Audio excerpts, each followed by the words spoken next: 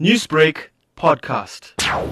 We've been very, very fortunate to receive a 16 million rand donation from Implats. Implats is a mining company that has employees in the Northwest, but many of these employees come from the Eastern Cape. And they've been following the crisis in the Eastern Cape and decided to make a contribution of 16 million to the Eastern Cape. How severe has the impact of COVID-19 and the lockdown been on the less fortunate? There's multiple factors here. First of all, the lockdown itself had created massive unemployment. I mean, you can't blame anybody for that. And in the process, we found people initially eating plants to survive. Then we have heard of people eating cats and dogs to survive. Then we were told people were eating tortoises. And recently we've been told they've been eating frogs and lizards to survive. And a lot of children are doing that to survive. And when we go to the feeding centers, you can see how hungry the children are. And now the other thing is, you're not only getting children in the feeding centers, more and more adults are coming, and the number of people are coming on a daily basis is increasing as the hunger bites in, as more jobs are lost, as more companies close down. The second problem is Eastern Cape has a drought since 2015. So in many areas, the water keeps shutting down. The dams are almost empty. We've been drilling boreholes for quite some time there. We've got water tankers delivering 600,000 liters of water a week. There's just too many people who need assistance. And now with this Implats donation, right now we're busy drilling more boreholes.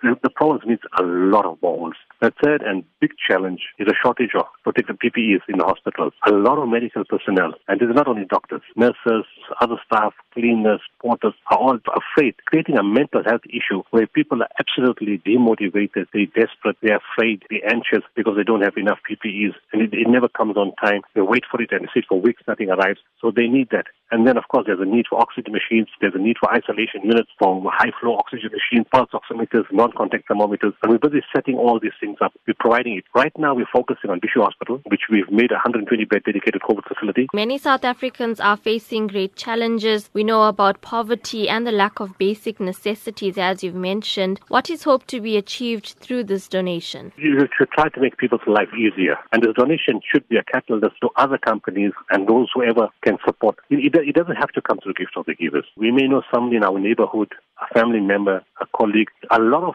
people have been affected by the lockdown. And it's not only poor people. It's middle class, upper class people. People have lost everything.